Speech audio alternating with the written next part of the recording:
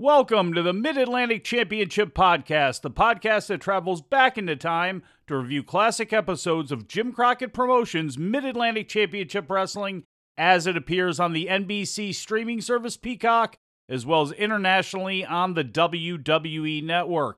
If you want to follow along with us but don't have access to Peacock or the network, you can still do so by heading over to the mighty MidAtlanticGateway.com and checking out David Taub's reviews of these classic shows. The Mid-Atlantic Championship Podcast has social media on several platforms. By far, I'm the most active on Twitter, but we have a Facebook, Instagram page, and more. Just search at Mid-Atlantic Pod and look for the logo. We're also available on YouTube as well, youtube.com/MidAtlanticPod, where you can find podcasts and other content exclusive to the page.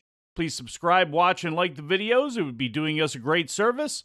And finally, like everyone else on the planet, we also have a Patreon, which you can find at patreon.com/MidAtlanticPodcast. Now, with all that out of the way, today, in episode number 51, we look at the television that was taped on Wednesday, January 12th, 1983, at the WPCQ Studios, Channel 36, in Charlotte, North Carolina, and began airing in local markets beginning that weekend of Saturday, January 15th, 1983. My name is Mike Sempervive. I'm joined by my co-host, Roman Gomez. And before we get in to January 15th, 1983, we actually will pull back the curtain a little bit and reveal to you it is June 10th, 2022, and Roman Gomez has just got back from sunny Florida. I don't want to screw up the name of the convention or the details behind it, Roman, so I'll bring you on right now to talk a little bit about where you were last weekend and who you were rubbing elbows and cavorting with. Yeah, I just got back from Florida a few days ago. I was at the CWF Legends Fan Fest that Barry Rose put out, and I'm sure many of you guys know Barry Rose has a very popular podcast here on the Arcadian Vanguard Network, and it was just a great time. Barry does a great job with the Fan Fest, very fan-friendly. Got to get my picture taken with the Masked Superstar. Actually, he put the Cobra hold on me while wearing the Masked Superstar mask. So that was kind of a mark-out moment. But one of the highlights was just hanging out with the fans, hanging out afterwards, hanging out beforehand in the dining area, went and caught a Rays game. It was just a great time. And, Mike, there's several people that were at the Fan Fest that were also fans of our program as well. Barry Rose has been well connected inside the Florida wrestling scene for decades now, it really has been. And, he puts these things on. They're not very large events as far as having numbers of people come down. He usually limits it. And was that the case this time around, Roman? Because I know he likes trying to keep more of a family type of feel to things. Yes, he keeps it small, but it's to the fans' benefit because you get to spend more time with the wrestlers. You get to talk to them and tell stories. Oftentimes at these fan fests, you get kind of rushed through, you get your autograph and then it's next. And here it's like, he wants you to mingle with the wrestlers. He wants you to talk to them. The other fans are very understanding. So if somebody's in line talking to one of the wrestlers they wanted to meet for 5 minutes, nobody's getting frustrated. Nobody's getting pissed off. Everybody's there happy. It is really a great time. And if anybody out there is on the fence on whether they should go or shouldn't, let me tell you that I saw so many people after the last one immediately post they couldn't wait till the next one.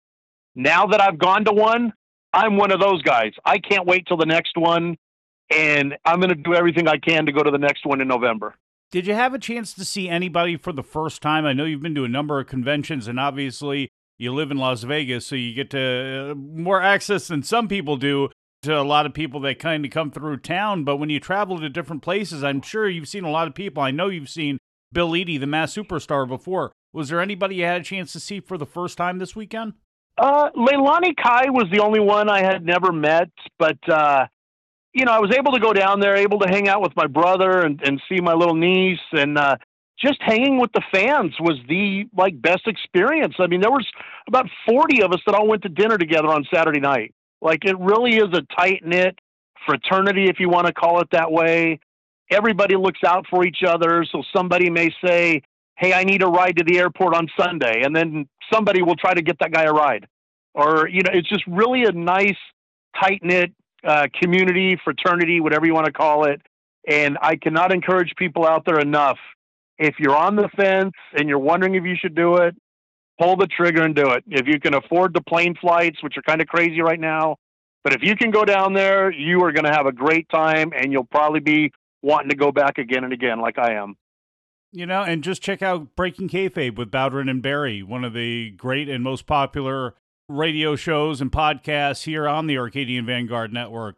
It's great to listen to anyway because of the amount of history that they go through and some of the fun stuff that they talk about, but obviously also for reasons like this when Barry announces something so people can jump on board there. So, and I know Barry too, and Roman, you're much better and more prolific on Facebook than I am.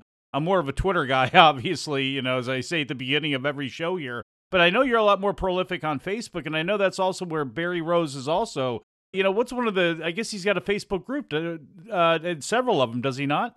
Yes, he does. And it's just neat, you know, besides wrestling, there's lots of baseball fans in there.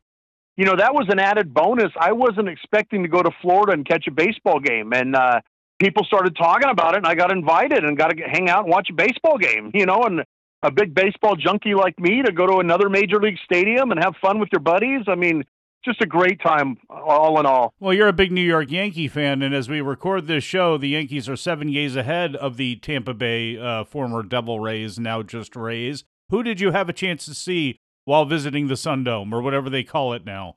It was the Rays and White Sox, and I did not hide my feelings. I was rooting not so much for the White Sox, but against Tampa Bay. So, and the beautiful thing is that there's no like loyal fan base there. So you could cheer the White Sox on all you want, not have to worry about getting jumped in the parking lot or anything, you know, because if you're a Giant fan and you go to Dodger Stadium, you're putting your life on the line. But you could go to Tampa and root for whoever you wanted, and nobody was going to do anything. They claimed there was about 17,000 fans there, but I think we probably could have walked around and counted about 6,000 fans. I'll put the period at the end of this whole segment by saying, as it stands right now, it's looking like a Yankees-Mets World Series, so I know that will frustrate many people out there while making people like Roman Gomez and the great Brian Last very, very happy. But we shall switch gears back into time, jump in the DeLorean, take it back to January 12th, 1983, when this show was taped at the WPCQ studios in Charlotte, North Carolina, and began airing on Saturday, January 15th. And as we begin Mid-Atlantic Championship Wrestling, we have a match already taking place in the ring. Johnny Weaver against Ken Timms goes for about 2 minutes and 30 seconds as Bob introduces the show. Johnny Weaver gets the win with a roll-up over Timms, and we actually then truly begin the show with Bob Caudle standing down at the podium when Mike Rotundo comes up, brand new Mid-Atlantic Television Championship belt in hand, the Southern-style version of the belt. And just as he begins to talk, out comes the unpredictable Dick Slater, well, being unpredictable. And last week we saw Dick Slater involved in a six-man tag team match where he just suddenly turned on his partners, Gerald Briscoe and Bob Orton Jr., laying Orton out. Well, now out came Dick Slater, and suddenly, while Mike Rotundo was standing there, Slater acted as though he was there to apologize. At ringside right now, a young man that has really come a long, long way in a short time, and it's great to welcome Mike Rotundo. Mike? Thank you very much, Bob. It's a pleasure to be here once again. You know, there's a lot of action going on in this area right now. Humperdinck's brought in some new guys, this guy named Dickie Slater. Yeah. Right here on TV, I saw him turn on Bob Orton Jr. last week. He's got one-man gang. He's bringing in guys for money to try to hurt all of us, you know. So we just have to take care of ourselves. And I'm putting the TV check. Wait just a minute, Mike. Yeah. Just a little bit, man. Not out here. Head, man. What do you want to do? Dick Slater, right? I'm not, just wait a minute. I'm not out here for any trouble whatsoever. I got something I'd like to explain to the people, and I don't have a lot of time to do it. If you please, just, you don't have to owe me no favors, huh? I don't want to listen to anything you have to say. I saw what you did to Orton in the ring last week. I'm sorry. I saw what you did to him right there. Excuse me, can I tell something? I'll just say something. You know, I got a lot of friends in the wrestling profession. Excuse me. I got a lot of people I've gone down the road with. and I've been this close to a lot of people in my life. You know, I come out here last week, and I will apologize right now. Bob Orton Jr., Jerry Briscoe, Rodney Piper, I said a lot of bad things. And I'm really not that kind of person. I just must have been off the wall or something that day. So I'm just here. I think I'm just here because I'm just here. I think they're nuts if they believe that. No, I'm just here because I want to apologize. That's for all it's worth. For all it's worth, I just like to apologize. Okay, thank you. All right, Dick Slater with an apology, fans, and I tell you, that sort of catches me by surprise to hear that from Dick Slater, and probably does all you fans too. By the way, we have something right here I'm sure you're going to be interested in seeing. A look at the very popular Jimmy Valiant. Let's watch him right here. And there you hear the overdub of Jimmy Valiant's music, Boy from New York City, on the WWE Network, and that would be the perfect time to go ahead and cut it off there. The same way that Mike Rotundo was initially trying to cut off Dick Slater for daring to come out there and ruin his interview time.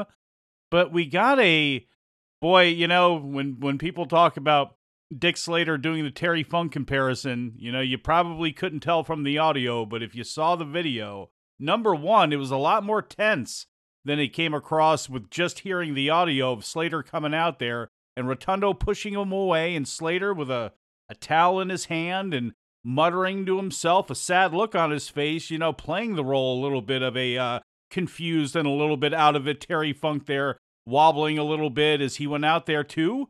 Surprisingly apologized to everyone, Roman, about jumping on Bob Orton Jr. and saying such nasty things about Roddy Piper and aligning himself with Greg Valentine and Sir Oliver Humperdinck. Seemingly a change of face again for Dick Slater.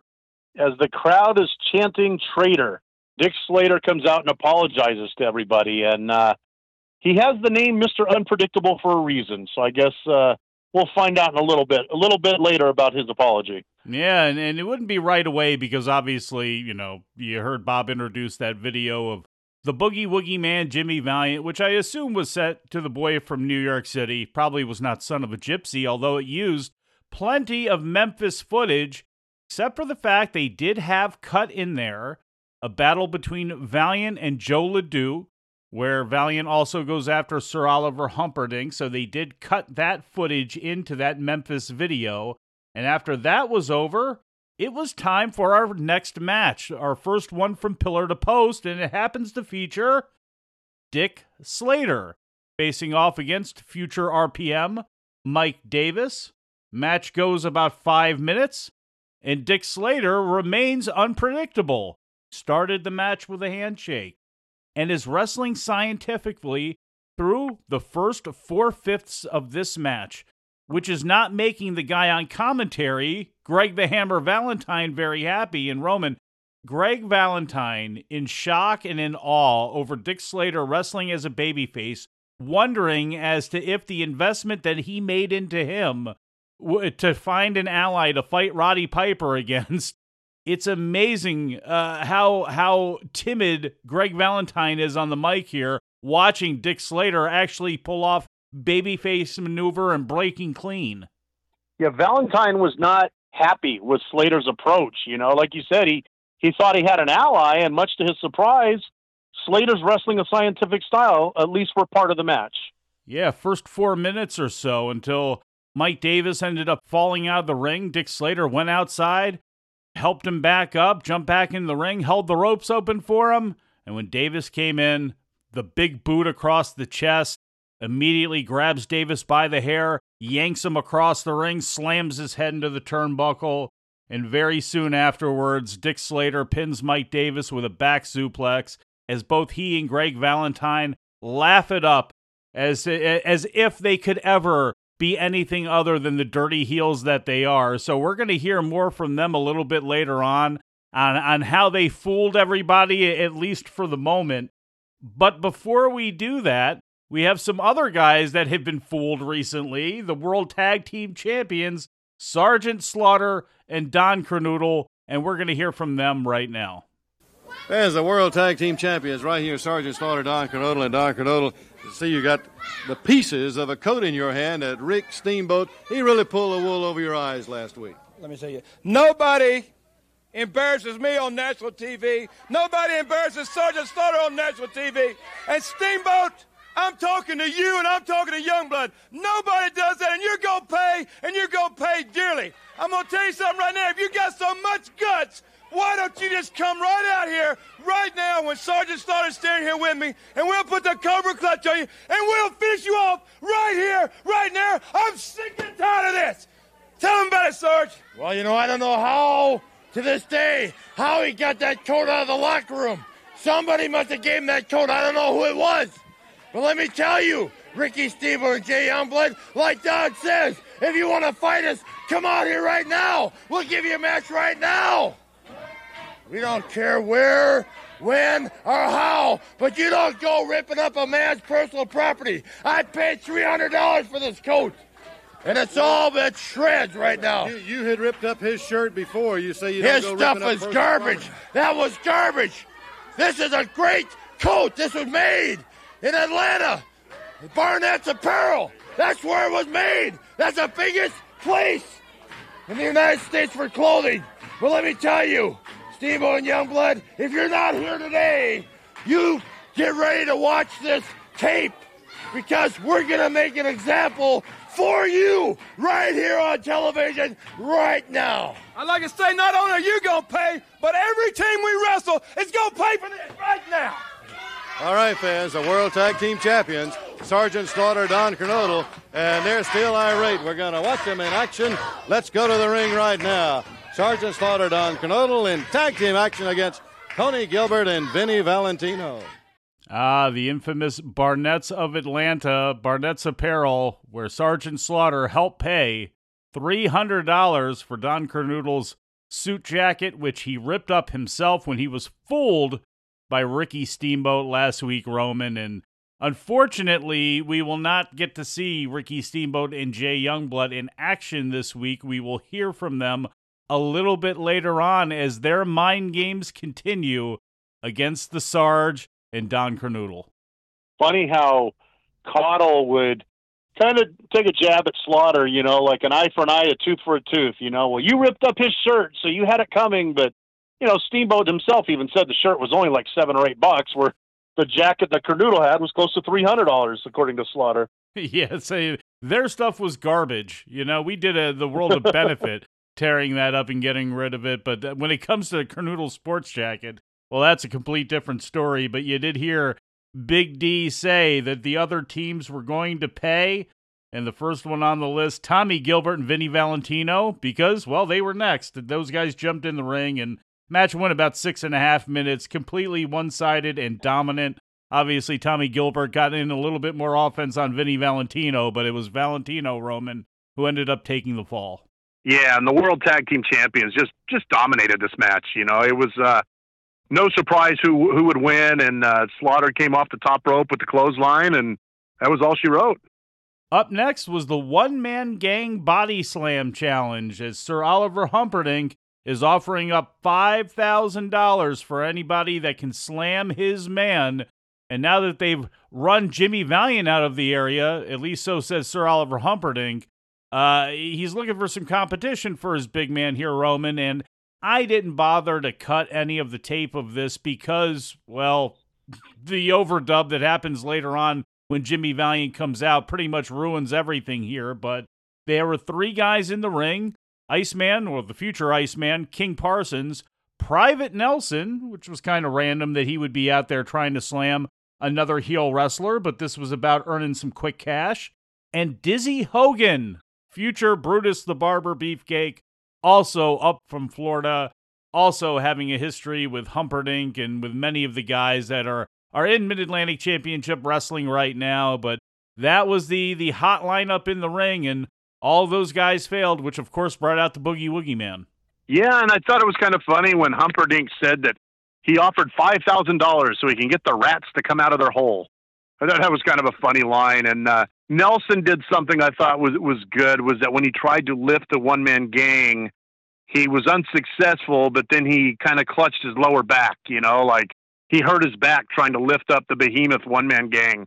And, Dizzy Hogan actually got him up off the ground for a little bit, not any danger of actually slamming him, but he was able to get him elevated. And then the overdub music of Jimmy Valiant played. He comes out, and One Man Gang made a retreat back to the locker room. Yeah, everybody went ahead and bailed there. Jimmy got a chance to dance around, and it would not be the last we would see of the Boogie Woogie Man, Jimmy Valiant. But next, it was time for interviews. And a guy that, everybody's throwing around money right now. We got bounties on Rowdy Piper. We have Sir Oliver Humperdinck, offering cash. If you're watching WTBS on the same day, Ric Flair has got a $5,000 challenge that Butch Reed will be accepting at the Omni not too long of a period of time. So there's money being thrown about everywhere here. And the guy that originated that in the area was Dory Funk Jr. And if everybody remembers, and maybe they don't, $100,000 challenge that Dory Funk Jr. had going on if anybody could defeat him within 10 minutes. The last person to do that we had talked about was Sweet Brown Sugar, with matches against Ernie Shavers as the referee over the holidays. But ever since that has happened, we have not heard much from Dory Funk Jr. He's been involved with Dick Slater coming back. He's got his buddy Red Dog Lane there. But here on this interview, we hear him talk about the $100,000 as well as hearing from Greg Valentine and Dick Slater. Fans right here, Dory Funk Jr. Dory, a lot going on. There's a lot going on, and there's a lot of money involved in professional wrestling here in this area. We just saw Oliver Humperdinck out here with $5,000 to anybody who can slam his man. I've got the biggest prize of all up, $100,000 to anybody who can pin my shoulders, and the time limit is extended to 30 minutes. Now I'm picking a direction. You've gone to 30 minutes from 10 minutes? The time limit is extended to 30 minutes, and I'm picking a direction. I'm looking for the champions, and mainly the champion that I'm looking for that I want to see in the ring. I don't care if I have to put the money up or if I want what he's got, and that's Jack Briscoe. I'm picking a direction, and I'm coming right after Jack Briscoe. All right, fans. Dory Funk Jr. says he's coming right after. Greg Valentine right here and Dick Slater. Greg, Dick, I tell you, for a moment you had me fooled there. Longer than a moment. I thought really you had changed. What? That you were sorry for what you did last week. You serious? You came out and said. Oh, I'm real sorry. I'm real sorry. What a bunch of fools. I bet you that kid feels like he's a south end of a northbound mule. Let me tell you something right now. You never know when I'm serious or not, and Greg, I guarantee you, did you think I was changed, man? Huh? Not really. Oh, no, come on, Greg. No. Tell the truth, Greg. I've known Dick Slater for a long time. I am a nasty individual, but I am one heck of a wrestler. I am right. world championship material, my friends. And when you see me, you're seeing the best. And when you see us together, you are seeing the best. Because when I get in the ring from here on out, Piper, Orton, Briscoe, name them, I don't care. My friend, you have to deal with me, and I am unpredictable, and only I know that. So when you get in the ring the next time, I wonder what they expect next, huh? Well, I'll tell you what, the people are going to see Valentine, and they are going to see Slater together. We are a phenomenal tag team, mean, vicious, and hungry. You understand? That's it right What here. a bunch of fools. What a bunch of fools, huh? What a bunch of fools. A bunch of fools you were to believe that Dick Slater could ever change. Really good promos. And you know what? I really don't think that the audio does it enough justice. If this is another set of videos that you got to see, just because Greg Valentine, when looking at Slater, when Slater asks him, did you really think that I would change? Do you really think I would, turn my back on you and go back over to the good side? And you hear Bob Caudle go, oh, Greg, come on. But the look on Valentine's face was classic. And really good tension between those two. And that was followed, that followed up Dory Funk Jr.'s promo, which I thought was very solid, Roman. And of course, continues the lifelong legendary feud between him and Jack Briscoe. Yes. And, the thing with the Slater, to me, everything seems so rushed. He apologizes. You're supposed to believe he's sincere. And then within 20 minutes later, it was a ruse. And I don't think there was enough time to really get that story over. I don't think anybody really bought his apology early on in the program. Well, I wonder if was set up to be that way, knowing that people weren't going to accept it and knowing that Dick Slater was just an excuse for, well, him to be unpredictable and beat up on Mike Davis a little bit before getting back to really why he is there, which is to be a thorn in the side of Roddy Piper, which he will be as we go throughout 1983 and into 1984. But that interview turned into our next match, where the Boogie Woogie Man Jimmy Valiant made another appearance alongside the television champion Mike Rotundo and Bob Orton Jr., who's back after a week, against Private Nelson, Bill White, and Ricky Harris, the future Black Bart. And Nelson, as you mentioned, Roman, still was selling his back from the Body Slam Challenge, and not a whole lot to say about this match. It went about 3.5 minutes. The baby faces all shined. Probably the most work was actually done on top of the head of Bill White, probably out of any of the bad guys, but ultimately it's Ricky Harris who takes the fall. Yeah, and it shows that Jim Nelson has fallen down quite a few rungs on the totem pole, so to speak. You know, he's involved in the Body Slam Challenge and then here in a 6-man. I mean, this is a guy that was not too long ago that was with Kernoodle, with Slaughter, part of the Privates, and now he's having to take a back seat. And yeah, very short match, a good showcase match for the baby faces. And Jimmy Valiant had the shake, rattle, and roll tights long before the Honky Tonk Man did, as he was wearing those in this match. And 3 formidable opponents for the baby faces, but of course the baby faces came out on top. Then it was time for an interview with the Boogie Woogie Man, Mike Rotundo, and Bob Orton Jr., except on the WWE Network, we would only get 2 of the 3. And considering that Rotundo and Orton didn't have the theme music that Jimmy Valiant does, that's why it's them. We'll go ahead and play that for you right now.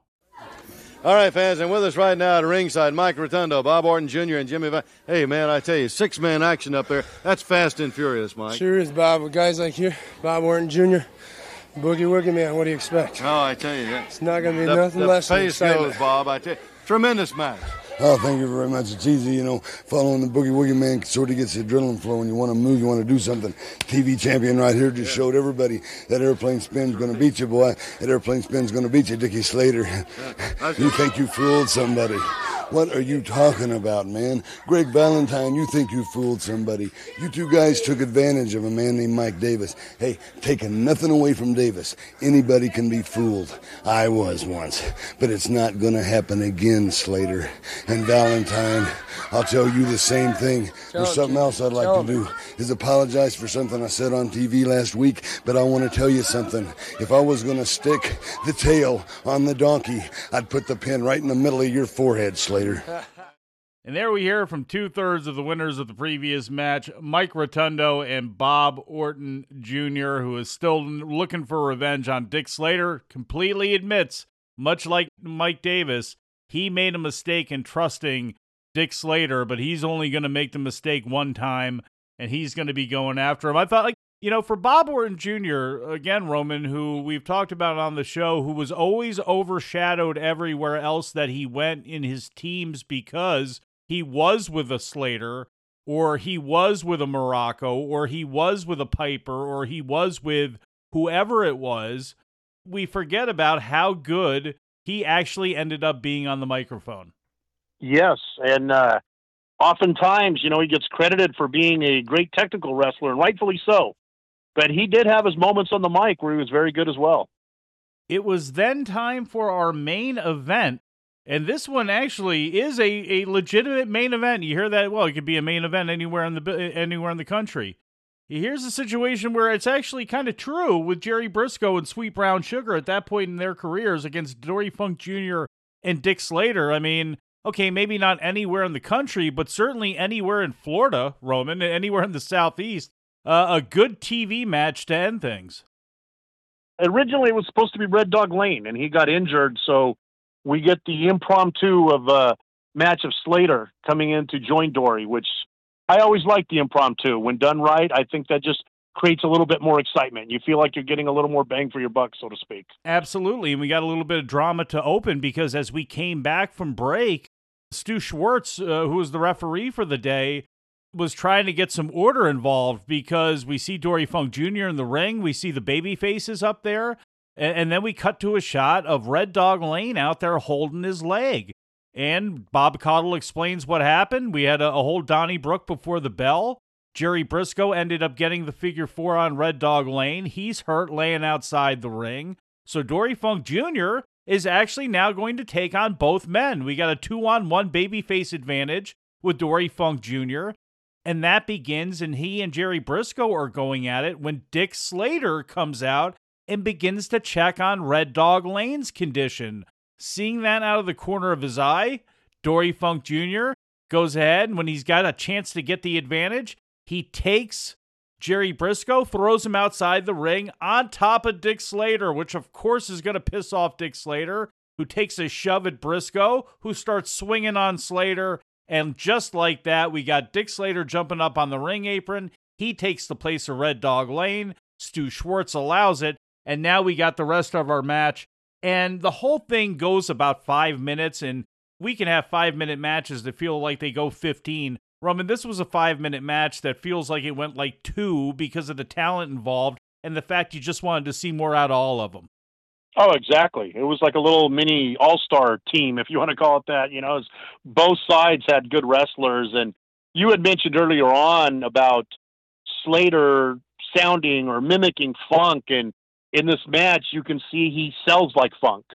You know, I've often thought of Slater as kind of a right-handed Terry Funk. You know, he does the same kind of thing in the ring where he staggers, you know, and he puts his fist up, and very reminiscent of Terry Funk, how he sold in this match, which is ironic because he was teaming with his brother Dory in this contest. Yeah, Terry Funk Jr., son of Terry Funk, pale imitation, poor imitation for those people who don't like Dick Slater of Terry Funk, but they will always be joined at the hip.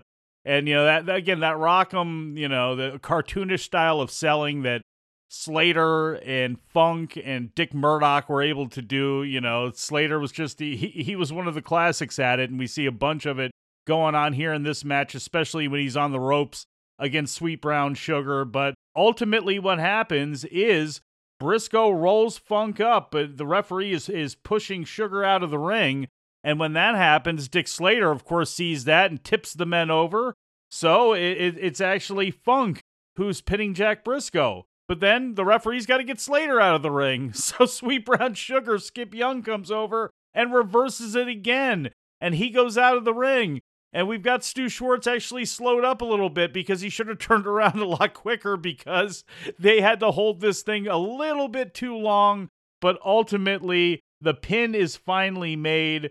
Jerry Briscoe gets the victory over Dory Funk Jr., which, hey, Dory Funk Jr. challenged Jack earlier on. Jerry has proven now he can beat Dory Funk Jr. I'm sure that is going to play further into their story. But after a little fisticuffs, and after Sweet Brown Sugar was dumped onto the floor, miraculously, Red Dog Lane is able to jump up and get back in the ring. Now, I shouldn't throw any shade at Red Dog because at least he was still selling his leg when he got in the ring and provided only a little bit of offense as all three men jumped on Jerry Briscoe. But that's enough of me talking about it here. Let me actually go ahead and play the finish for you, and then we'll get more of Roman's thoughts when we get back.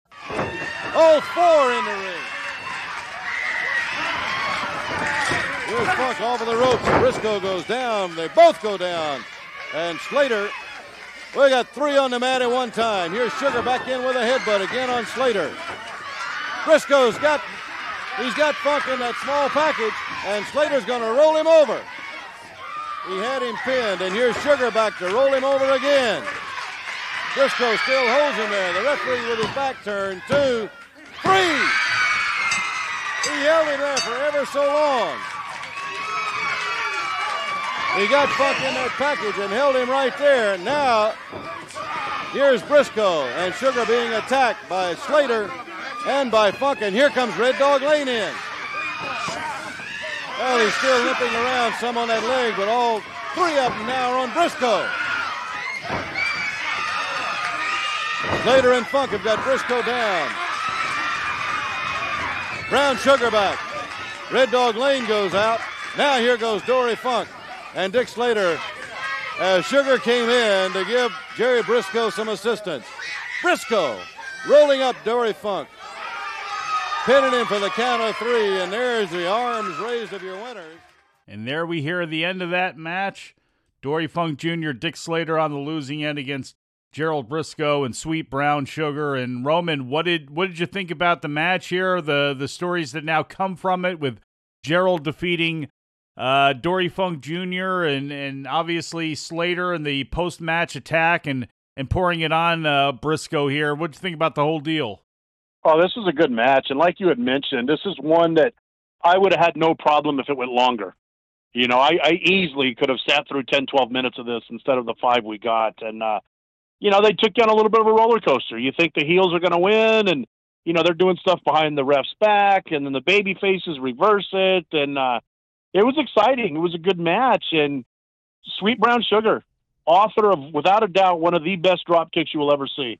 He did a standing drop kick in there that was just beautiful. And it was a good match. And the heels were able to keep their heat by jumping Briscoe and after the contest and everything, and add a little more excitement. And this was basically a good way to end the show. I mean, I know there's a couple promos after this, but it was a good main event match to end the show, I should say.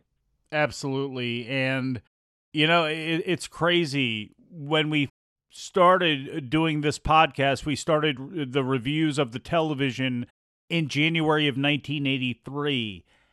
And the Georgia feeling that is there because Ole Anderson and Stan Hansen, and you go down that list of names, and here we are to begin 1983, and while we still have Roddy Piper and Sergeant Slaughter and Ricky Steamboat and so many men, Jimmy Valiant, who are so integral and tied into the history of Mid-Atlantic Championship Wrestling, you know, the rest of this show, whether it be One Man Gang, Sir Oliver Humperdinck, Mike Rotundo, Dick Slater, Dory Funk Jr., Sweet Brown Sugar, Bob Orton Jr., you know, Gerald Briscoe, Jack Briscoe, even though they're a little bit of a different story.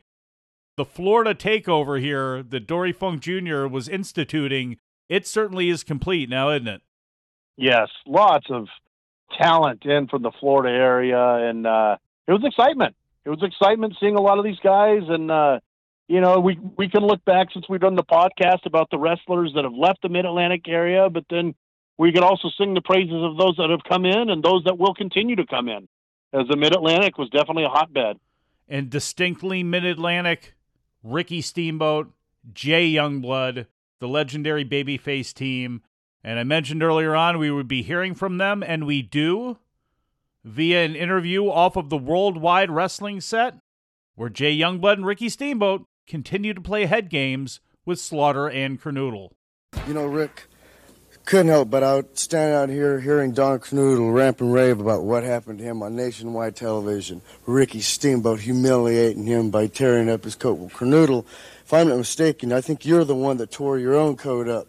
That's because you blew your head right here. You had so much on your mind, so much hate for this man right here and this one right here, that you took it upon yourself to just get your hands on Rick and just start ripping. Well, Rick, you pulled a good one on him, brother, and I think we got the title turned now. You know something, Jason, like we had said earlier that we were going to get even with him, and I told you specifically, Don Kernodle, that I was going to get even with you just for tearing up my little bitty old T-shirt that was worth about $7. But somebody to get on TV and not realize that they're tearing up their own $300 coat. Don Kernodle, we've got your mind. Sergeant Slaughter, we're working on yours right here and now. The next thing we want is those belts. All right, fans, with us at ringside right now, Bob Orton Jr. Bob, it continues to go on. Jerry Briscoe, a friend of yours, triple teamed up there just a moment ago by Dick Slater, Red Dog Lane, and Dory Funk Jr. as they really began to work him with 3 against 1. What do you mean triple teamed? I know that Slater come out of here earlier with some cockamamie story about trying to be a nice guy. Didn't fool anybody except one individual. You can always get fooled one. What are you talking about? They triple teamed Jerry Briscoe. Red Dog Lane. I don't know whether he was faking any injury or what, but in it, and Dick Slater came in to sub for it just goes to show you. It just goes to show you the man's sick. He has no brains whatsoever. Well, I want to tell you something, Slater. We know exactly where we stand right now, brother. You and me and Jerry Briscoe.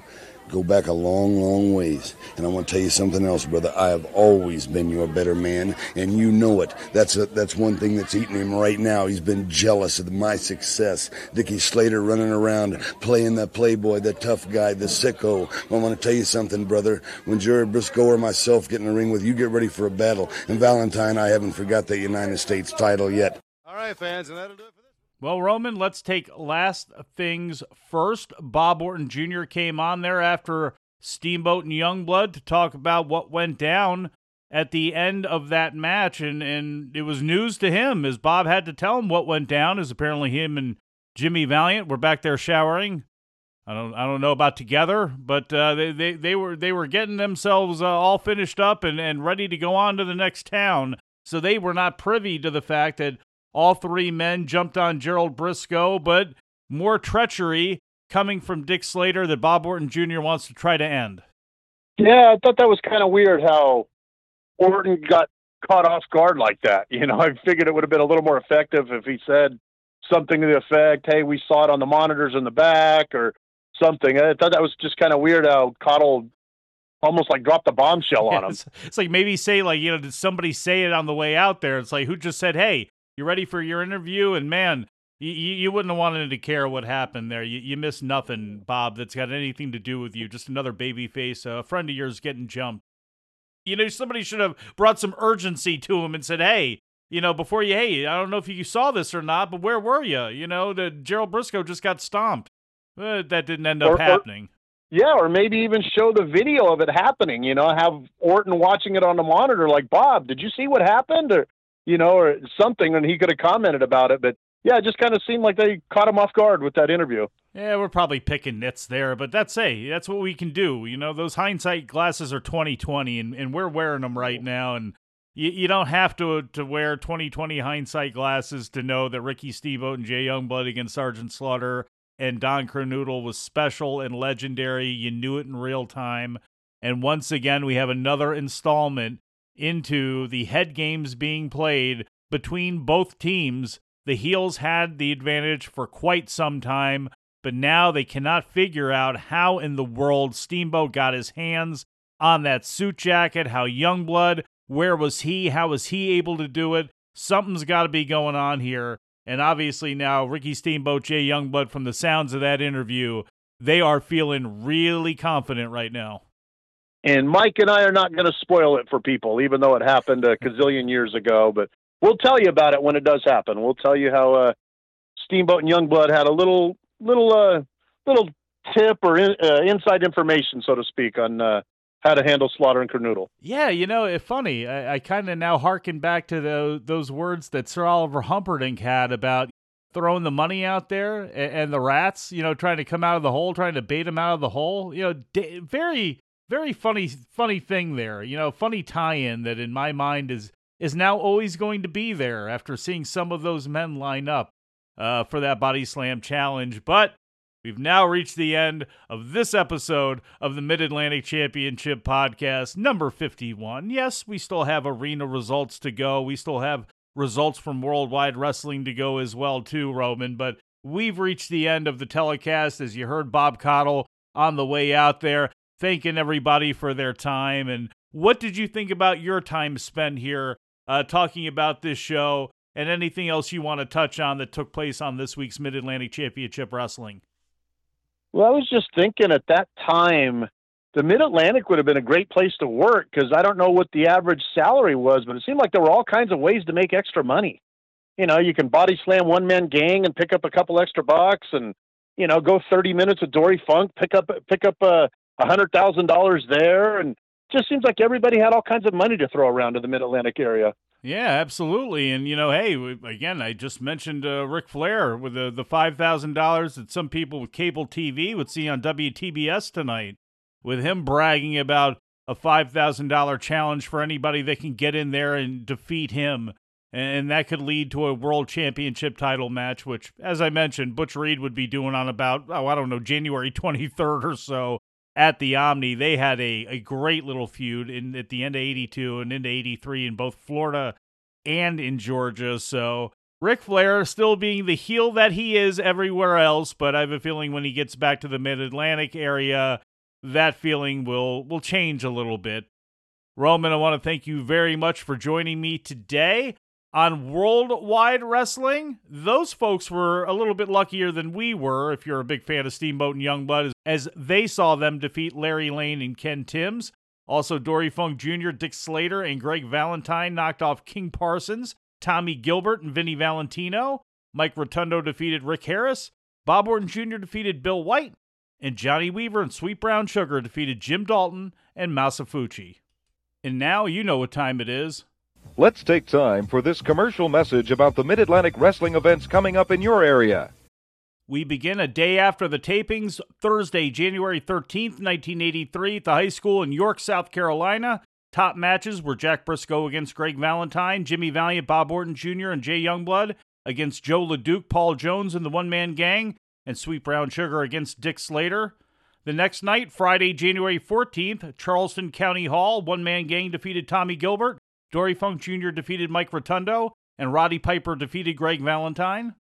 January 15th, Spartanburg's Memorial Auditorium. Top matches, the Briscoe Brothers and Bob Orton Jr. defeated Greg Valentine, Dick Slater, and the One-Man Gang. Dory Funk Jr. went to a draw with Sweet Brown Sugar, and Johnny Weaver and Mike Davis defeated Gene Anderson and Bill White. Also on Saturday, January 15th, Dobbins-Bennett Dome in Kingsport. Mike Rotundo worked twice, defeating Private Jim Nelson and then Paul Jones by disqualification. And Sergeant Slaughter and Don Kernoodle defeated King Parsons and Porkchop Cash, who were substituting for Ricky Steamboat and Jay Youngblood. There were 3 shows on Sunday, January 16th, according to the Clawmasters archives, and these are some interesting results as Hampton, Virginia, 6+ hours away from these other cities, but here it goes.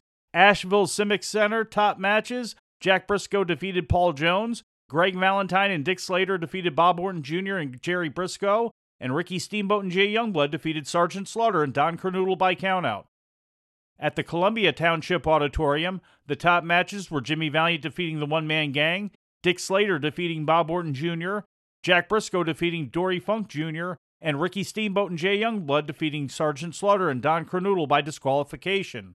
And finally, at the Hampton Coliseum, top matches, Jimmy Valiant defeated the One-Man Gang, Dory Funk Jr. defeated Jack Briscoe, and Greg Valentine defeated Bob Orton Jr. The next night, on Monday, January 17th, very small town, Iva, South Carolina, which is south of Anderson, South Carolina, and east of the Savannah River across from Georgia. Ricky Steamboat defeated Greg Valentine, Jerry Briscoe defeated Sergeant Slaughter by disqualification, and Johnny Weaver and Tommy Gilbert defeated Larry Lane and Gene Anderson.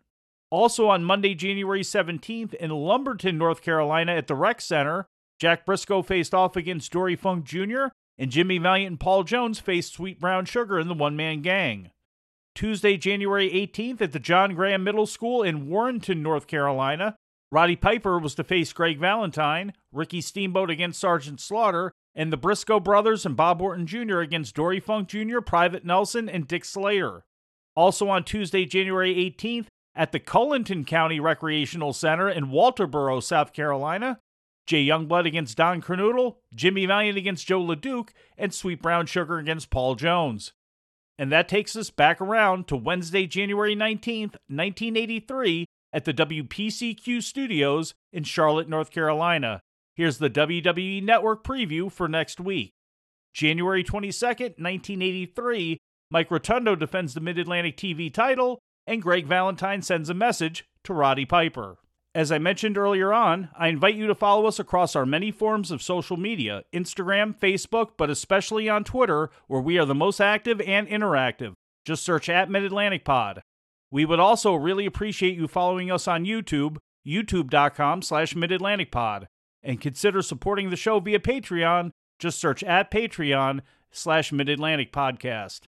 I also invite you to support all of the programs and content here on the Arcadian Vanguard Podcast Network. We don't condescend, and we are dedicated to preserving and accurately archiving the history of professional wrestling. And I'm proud that this show, produced by me, can be a part of that. For Roman Gomez, I'm Mike Sempervive. Take us home, Bob DeBartoleben, and Uncle Bob Cottle. Fans, that'll do it for this week. Until next week, so long for now. Mid-Atlantic Championship Wrestling has been furnished to this station for broadcast at this time by Jim Crockett Promotions in exchange for commercial consideration.